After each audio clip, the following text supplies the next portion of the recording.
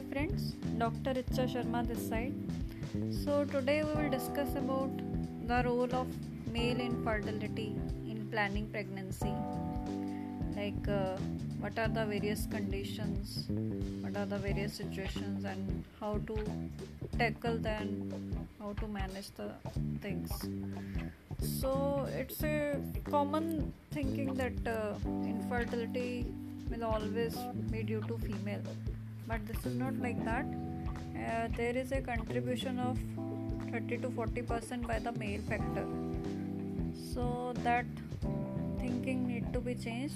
But thanks to the awareness campaigns run by the various organizations and on individual basis and various platforms, and as such, with education and awareness, male partners themselves are coming forward, because earlier there was a hesitation onto the part of the males that they never used to get investigated, get checked, assuming that everything must be all right inside them. So they also are human beings, so they were getting neglected. So maybe due to that we may be focusing only on the female, so that may be affecting the treatment, because we have not planned the things properly. Till we investigate, we do the whole workup, we know the reason, only then we can proceed.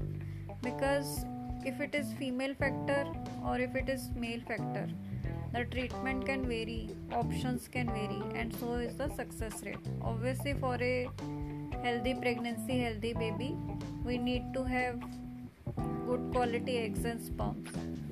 So what are the various situations the males can face? To begin with, they can have the difficulty in maintaining contact in sexual life, like they may be suffering from erectile or ejaculatory dysfunction, or premature ejaculation may be there, anxiety factor may be there, and they may be finding it difficult to share with the family, even with the doctor. But if not sharing even with the doctor won't going to help them, so obviously they should share, because only then it can be worked out. Because there may be many situations where counseling will be required. There are separate counselors for that who do counseling on the same, and certain relaxation exercises, certain medical management can be there, which may help to overcome the situation slowly. There can be n number of reasons. So that is one fact. It may be psychological. Other thing, there can be some medical illness, like diabetic patients are there who may have certain neuropathies. That may be the underlying factors. Or as such also there can be organic reason. Like we had one patient, so they had to go for some penile surgery, though it did not work that much. So obviously based on the reason we have to find the treatment option. So other than the psychological and factors, there can be genuine reason. There can be actual difficulty in formation of the sperms. It varies from like whether it is the number which is affected, that is the count, or it is the motility which is affected, or it is the morphology, or inverse situation, it can be no sperm production. So semen production or having a normal sex life doesn't mean that you will have the normal sperms. There may be nil sperms also. So things cannot be just assumed. If you are not getting the baby, you people are planning pregnancy, but the pregnancy is not happening, at least after 1 year of regular contact, then obviously you should seek the help of the infertility specialist, or at least get the basic investigations done. So seek the number. There can be fall in the count of sperms, that is called as oligospermia, or there can be decrease in the motility of the sperms, because for the pregnancy to happen we need a certain cutoff as per WHO criteria 2010, which needs to be there. That is a low reference range, what we call.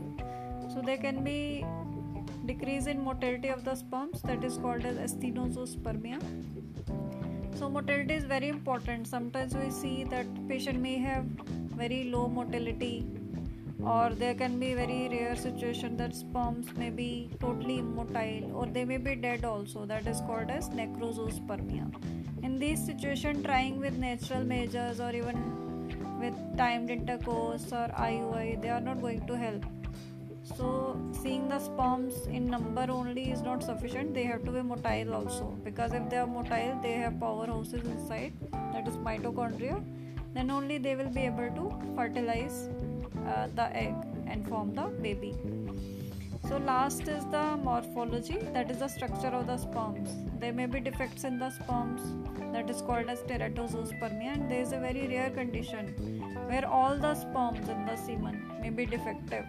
So that is called as globozoospermia. So based on these situations, we can advise for certain medical treatment options which can help and may not help depending upon, and which needs further investigations. Underlying reasons can be idiopathic, or there can be associated factors like you may have the varicocele, one situation. So other than that, patients may have the situation where there is no sperm, that is a nil sperm or zero sperms, that is called as azoospermia. So azoospermia can be obstructive or non-obstructive. Obstructive means that you are forming the sperms in the testes, everything is fine, but those sperms are not getting released in the semen. So that is due to some obstruction. So obstruction can be due to some infection, due to some surgery, some adhesion, scarring, or can be genetic, congenital, bilateral absence of vas deferens, what we call. Other is the non-obstructive. So non-obstructive is when you are forming the sperms in lower range, or you are not only forming the sperms. So obviously when there is no generation of the sperms, you will have nil sperms in the semen. So if we see the prognosis, means what are the chances, a patient who has obstructive, because they are forming the sperms, they have better chances as compared to the non-obstructive where no sperms are formed. So in such patient, they have to go for the either surgical sperm retrieval, means with surgery we remove the sperms and use that to mix with the egg, means inject in the egg and form the embryo, that is the baby. Or in worst situation, they have to go for the donor sperm, that is the third party reproduction, and which has to be as per the guidelines in India to be anonymous, means it cannot be of any relative.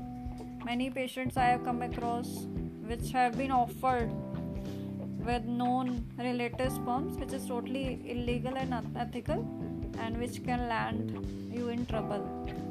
Though obviously as per law of land, the guidelines can vary, but this is what we follow as per the ICMR. So ethics should be maintained, because whatever laws are made by the law of land, they are for the safety of people. So we should obey and respect them. So that is one part. So besides, there are certain advanced technologies like microtesty is one. So microtesty is a microscopic surgery of the testis, where the sperms are retrieved in the form of tissue and kept stored for at least 3-4 cycles of your IVF ICSI. So this is the information related to the male factor. I hope it will be beneficial to you. Thank you.